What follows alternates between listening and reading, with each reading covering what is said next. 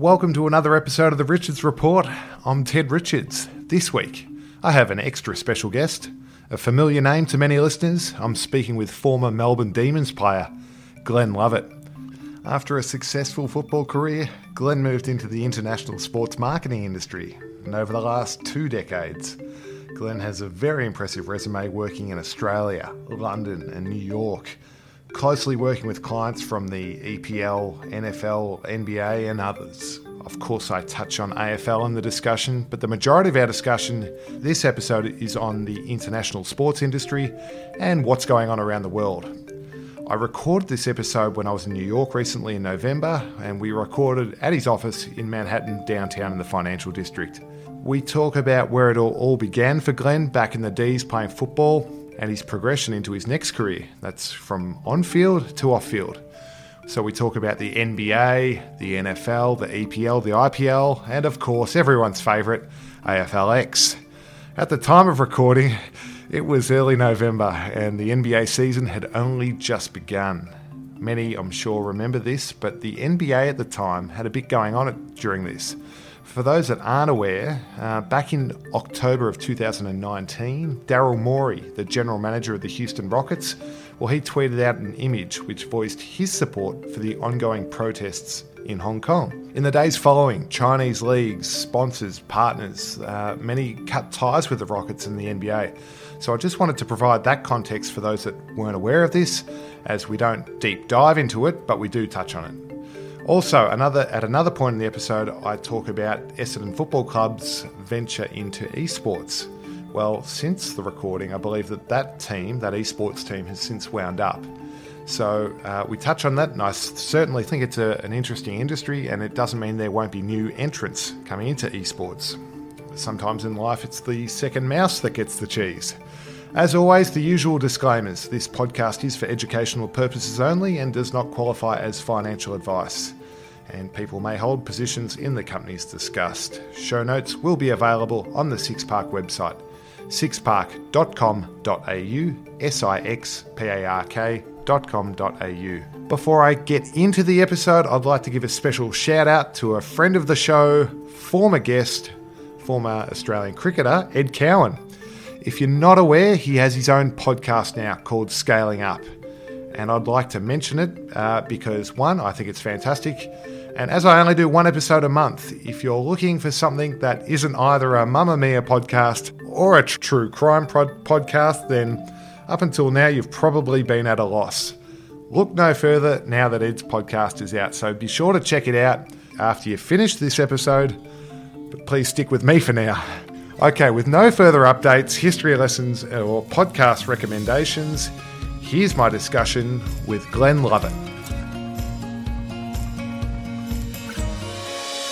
You're listening to The Richards Report, where we will speak with investment experts from around the country. We will cut through the jargon to allow you to make more insightful investment decisions for your future. This is The Richards Report. Glenn, fantastic AFL career, over 100 games, of best and fairest winner at the D's, vice captain, and on top of this, you have transitioned successfully into your next career, and that's what we want to talk about today. That's the international sports marketing industry. Let's start where it all began, and that's back when you were playing at the D's, playing football. How did you prepare for this transition, as it was something that you worked out for many years? Yeah, I think, Ted, I was lucky in a way that we were sort of semi-pro when I played, so everyone pretty much worked. You know, we studied and worked. And well, you say you're lucky because those were times when players aren't paid as well as they are now. True, but I sort of look back and think that the experience I gained, even though we were sort of worked at 75-80%, being able to have that experience meant that coming out of footy, I was able to jump into the workforce much easier. Where it's more difficult now, right? So the guys full-time from a football perspective, it works better, I'm sure. And I reckon I would have had a longer career had we been full-time. But on the other hand, I wouldn't be where I am today if I hadn't had that experience of being a semi-pro footballer. For the chat, I want to break the discussion up into geography first and some of these leagues that we've spoken about, kind of a macro look at what's going on around the world. And then zoom into some of these individual sports and speak about the trends that you're seeing around the world. this podcast, the audience is predominantly Australian, as am I and as are you. Yeah. So a bit of a home country bias here. What do we do well in Australia, and what can we still work on?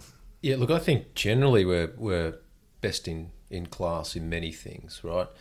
We're a sporting nation. We're proud of, we punch above our weight pretty much. And the one thing I've seen, I've been away 13, 14 years now, is that the people that come to Europe and come to the US to learn are Australians. And they want to understand what's going on in the world and take that back and get better. The sort of on-field piece around sports medicine and player performance and all that, there's a lot of Aussies working all over the world. We are best in class there. I think commercially as well, we're an incredibly competitive market. So you think about the US, right? They have a thing called a DMA here. So And what's that stand for? direct marketing area, basically. And you can't market outside that area. So essentially what you're saying is if you're the New York Giants and New York Jets, you have the New York DMA, and that's where you can advertise and market, and that's your area. No one else can come in there. Right? The NFL advertises, obviously, across the country and internationally. But you think about Melbourne and Sydney, have, in terms of number of teams, the most competitive sports markets in the world. So in the NFL, basically, the New York DMA is 25 million plus, which is essentially Australia, and they have 2 teams. Yeah. Right? You think about all the teams in Melbourne in AFL, it's incredible. Yeah, fair to say Collingwood's DMA is outside of the suburb of Collingwood. Yeah, exactly. Remember years ago when people were talking about the Australian film industry and how well that was, and all these great people doing really well across the industry. And it was because small market, very competitive, you learn to work on smaller budgets, things like that. You become really adept at that. And that's what's the same in sport as well. We don't have the budgets that, of course, the NFL and even football teams in Europe have. So we make much better use of smaller budgets, and we want to learn and develop. Right? It's not to say we're perfect. There's certainly things that Aussies can do well. But what again I like, is that I'm actually doing a workshop or a session on Thursday with the AFL Coaches Association. A few of the assistant coaches are coming over, and again they're here trying to learn about best practice and understand what's going on and take that back. And I see that mostly from Australians, not other countries. Okay. So let's transition to the US, Yep. where you're based here in New York. What's going on in the industry here compared to back home? Well, I think just generally, it's a huge time of change with media, right? You've got new OTT platforms like DAZN. You've got Disney and ESPN setting up these platforms as well. So it's moving to a digital world. I was actually looking at all our so Nielsen, we measure audiences, right? We do TV ratings, and looking at all the TV ratings year on year, and they're pretty much all down for all the major sports because people aren't watching on broadcast as much as they were. They're going to different platforms. So there's a huge amount of sort of clutter and trying to grab the attention of fans. How do you keep that attention, particularly younger people? And of course advertisers and brands are asking the question all of a sudden, I'm spending a huge amount of money on the NFL, my audience is declining, what the hell do I do? So what we're trying to do is help the industry measure the value of those fans wherever they're watching it, right, and try and help them connect to that, because the world's just so much more fragmented now. And the other things like women's sport, obviously I know we're going to talk about that, Yep. which we've done very well in Australia, I would say. Huge trend internationally. Esports is another thing which is a huge topic of conversation. Yeah, as well. and we'll get to that one. Yeah. We'll get to that one too.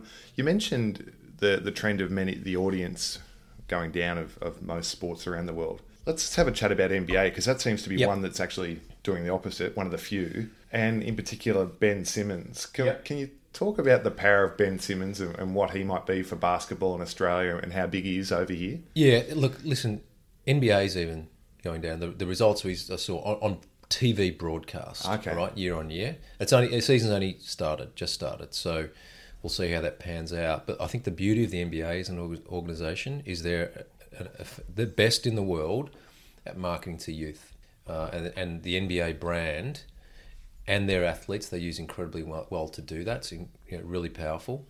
So Ben Simmons and others like him, LeBron and others, focus on connecting to their fan base through social media. and brands are attaching them more and more. So the NBA, what they do is they leverage the power of the athlete to benefit their brand, right? They're also the best US rights holder or league to actually go international.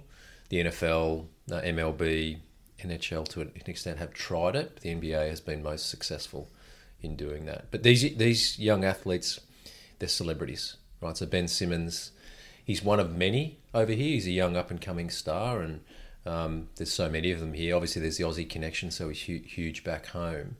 If he continues to perform well, which I'm sure he will over years, he's an incredibly powerful marketing vehicle. You touched on the success of the NBA, and part of that is, I guess there's a bit of a segue there with what's been going on in China recently. And I know there's sensitivities down there, because I don't want to go down a political rabbit hole, but can we talk about the importance of China, both to NBA and other sports around the world? It's huge. I mean, you can't underestimate it, right? So sort of going back to that point around sort of new media channels, the world is international now. So every major league and team is looking at building their global audience, including the AFL, who's moving into China and India and other markets as well, because sponsors, rights holders, fans are looking for more global sports, and they now have access to it. With the NBA, they have done the best job with China. They were there 25, 30 plus years ago. They've invested heavily in that market and have reaped the benefits. And if you think about all our clients globally, both rights holders and brands, if they're in their home market, that's the number one priority. If they think internationally, it's China and it's India. Did NBA go there first? One of the first to go there. Who else has gone over there? Well, I think everyone's gone over there, right? So the Premier League's there now. Every major league and big teams or franchises are looking at China as a market. The NBA has led the way, and they've reaped the benefits. They've also had a great strategy of athletes playing for them as well in some of their teams. So particularly with the Houston Rockets. And without going anything political, the NBA is an organisation, again, great organisation, really well led. Adam Silver's an incredible leader, very well respected. Unfortunate situation. That's where, as an organisation, you just need to make sure you're aligned in terms of your values and the way you communicate, because that, obviously what he believed personally has had a major effect on that organisation and potentially the revenue out of China as a market. And for those that may not be familiar with this story, it was pretty much one tweet was caused this whole geopolitical issue. And it just shows the dangers. You mentioned the opportunities that social media presents for individuals and their brands, but it also leaves huge exposures for leagues in terms of them being brought down and the game being brought into disrepute. Yeah. Let's pivot from China across to something you've already mentioned, and that's esports. Yeah. Is the hype real? And can you give us a bit of insight as to what's going on in that industry? Yeah. So we do a lot of work in esports. So we work for all the majors. Work for Twitch as a platform as well. So, and for those that I only learnt about Twitch recently, how do you describe Twitch? It's like a social media platform for gamers. It is. It's where you watch gamers play. Yeah, basically, and it's interactive, right? So the game itself, you can comment. The commentators, they do a really good job of that. And what we're actually seeing because of that, it's being infused into more of TV broadcasts. You're going to see Twitch, which is owned by Amazon, have an influence on the way sport is broadcast across other platforms because it is so interactive.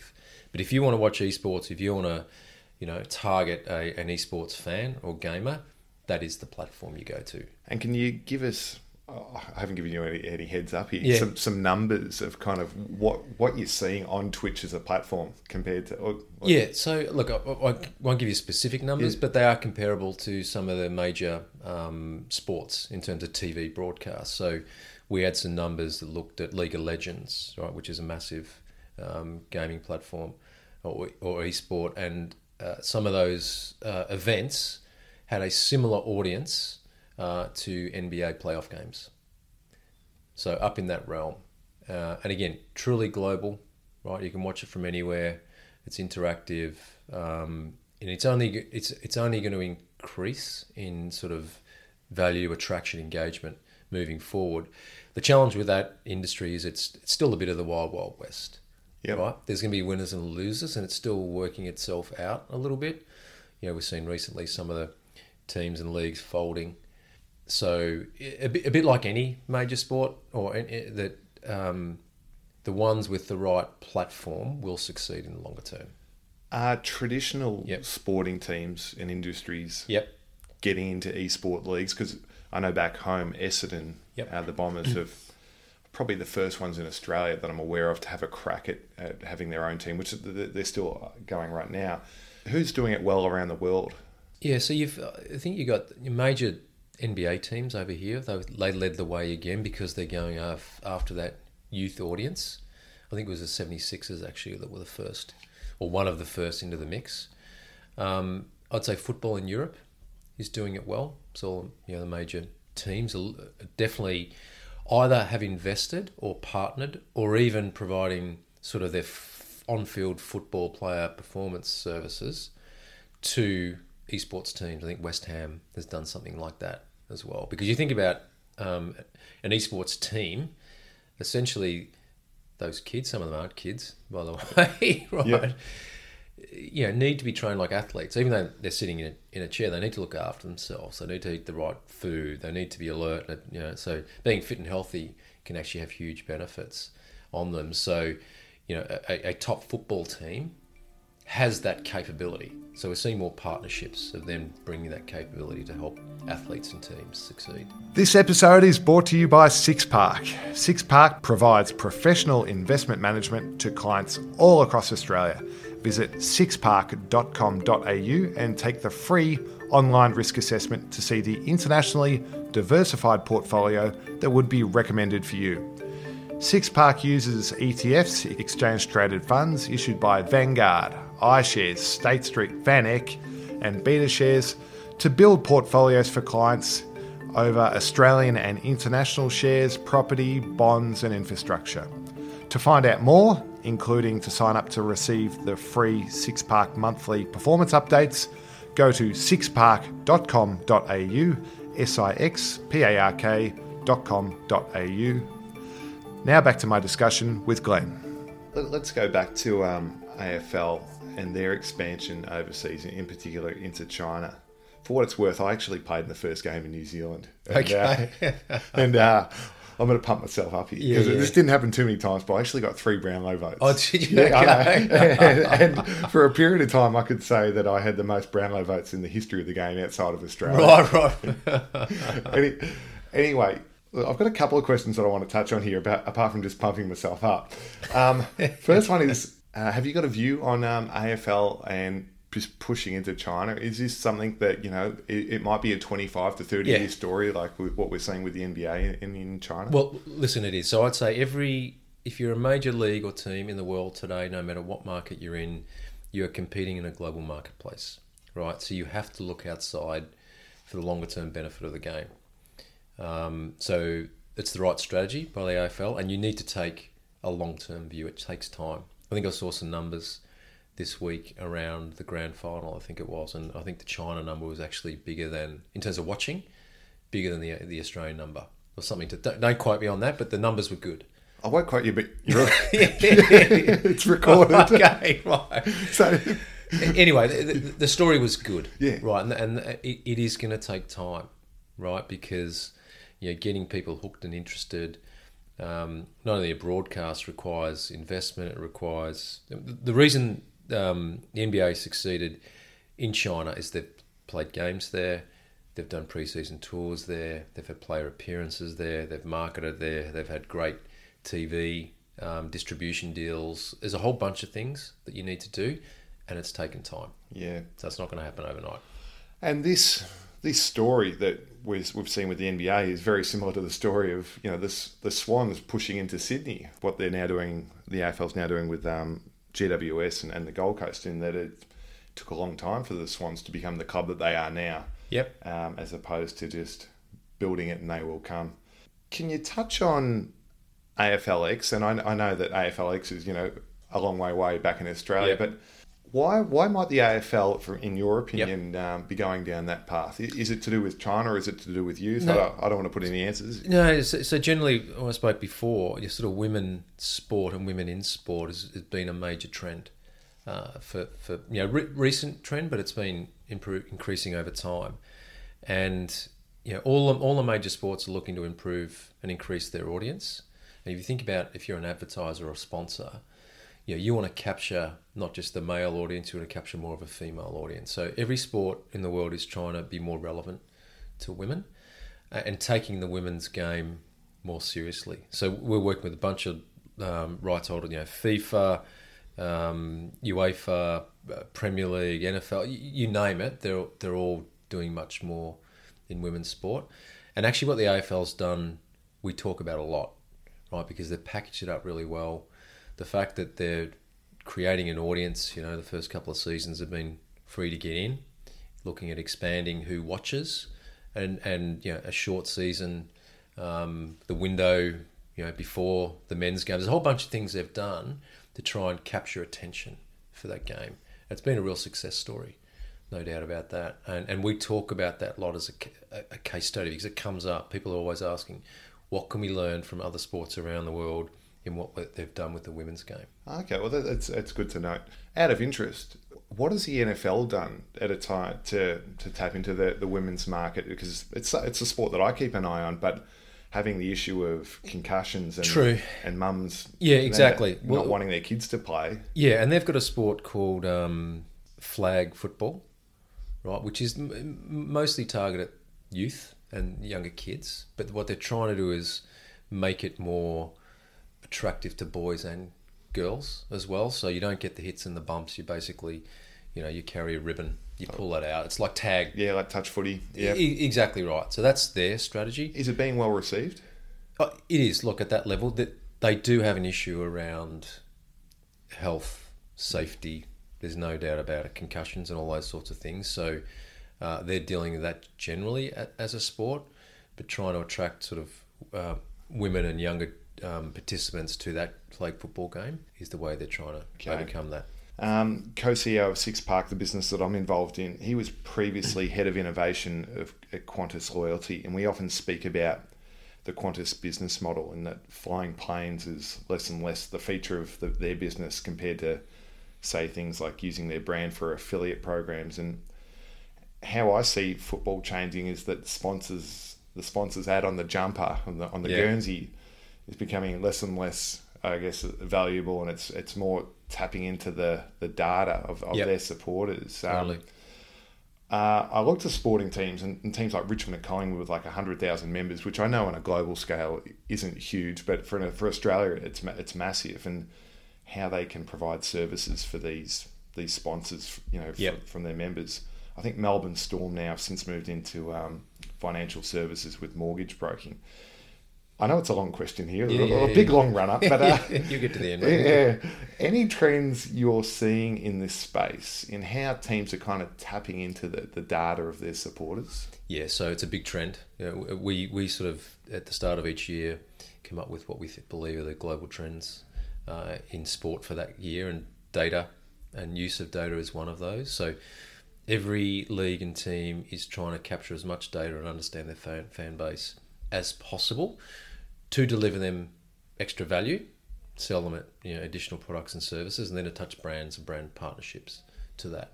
And some of our clients are doing that really well, like Man City is a good example, investing heavily in CRM and using that data to market their club and their brand and their players to their fans, but also help their sponsors achieve greater value as well. If you go back to sort of our business 10, 15 years ago, it was very much about eyeballs and media value, right?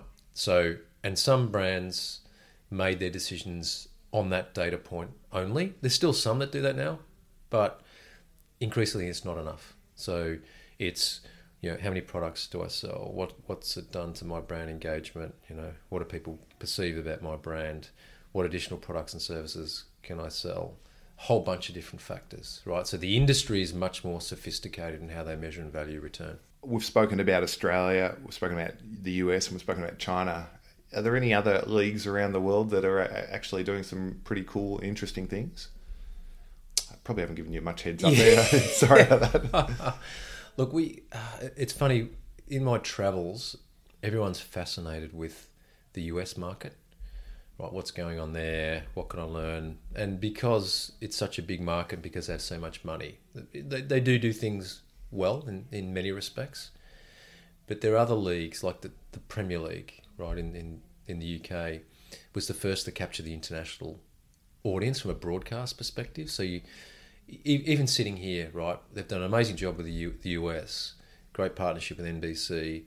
Saturday morning is Premier League here. And sometimes you'll find, like we sit here in New York, so maybe it's different in other parts of the country, but often you'll meet people that say, yeah, I kind of follow US sports, and these Americans, but actually I'm a Premier League fan. So they've done an excellent job, and a lot of the teams there are doing a much better job of capturing that global fan base. Man United, right? They've had 5 or 6 years of a lack of success, and I'm a Man United fan, and it hurts me. But they continue to grow commercially year on year and exceed records.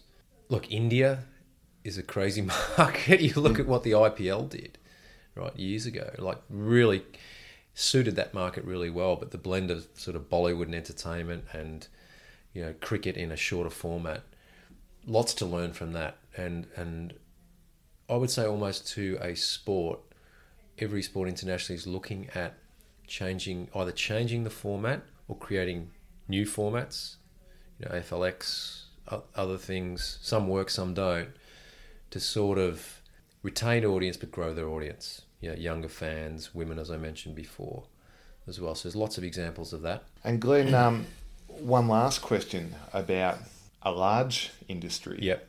Is college sport, yep. In particular college football.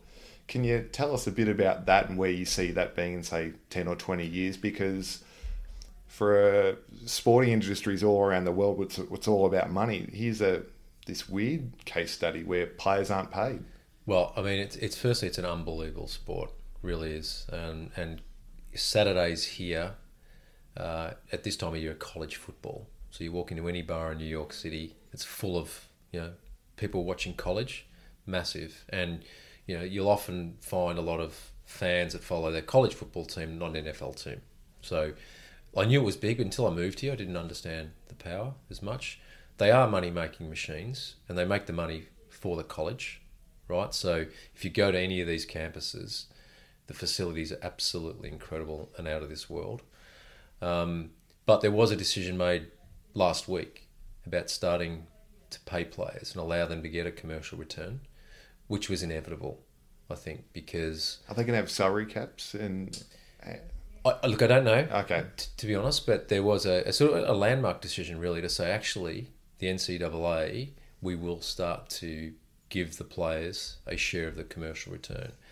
And you think about it because, often it's like AFL, right? There's only a certain percentage of players that actually make it, right? And the US is a much bigger market. So if you want to play NFL, right, and you come from college, there's only 32 teams. The odds of you making it are really low. And if you've given 3-4 years of blood, sweat and tears, you think about the injuries, and you've got 100,000 plus at your stadium, and the college is making an absolute fortune, and you sacrifice everything, you walk away and you're not paid a cent, it just doesn't, it's not right. It's not right. And they've recognised that, right? So I think you'll see over time, more and more of a return going back to the players, because it should, right? They should be able to walk out with some sense of security for their future. Well, it's going to be really easy to watch, not just from an industry-wide perspective, but how much some of these players might be paid, because we have seen, albeit a small portion of Australians move into college football. Most recently, Ben Griffiths, I think, is a punter at USC. Yeah. And if the salary cap is quite large, and punters can get quite an attractive salary for 3, 4, 5 years, will we see a movement of more players move over if their chances of getting a good salary out of sport? Possibly. So it's early days, so we'll see where it goes, but it's definitely heading in the right direction. Glenn, thanks so much for the chat today. If anyone would like to find you on social media, where can they find you? Instagram feed, so GE Lovett on Instagram. And I'll post a photo of you and I, Teddy. So. Oh, Glenn. I appreciate it. I'll make you world famous. Not really. No. Glenn, thanks very much for this. Ted. Good man. Thank you. Thank you. Okay, thanks to everyone that listens in. The show recently ticked over 100,000 downloads, which is a huge milestone. Thank you to everyone that's listened in throughout the year and told family and friends about the show. This podcast has just been released at the end of 2019, so to everyone that listens in, have a safe and happy Christmas and holiday period. It's the giving season, so why not share the love and give me a 5-star ratings on iTunes. Okay, that's it from me. And if you're listening to this and it's no longer Christmas, keep the love going. I'll still take the rating. Okay, see you next time on The Richards Report.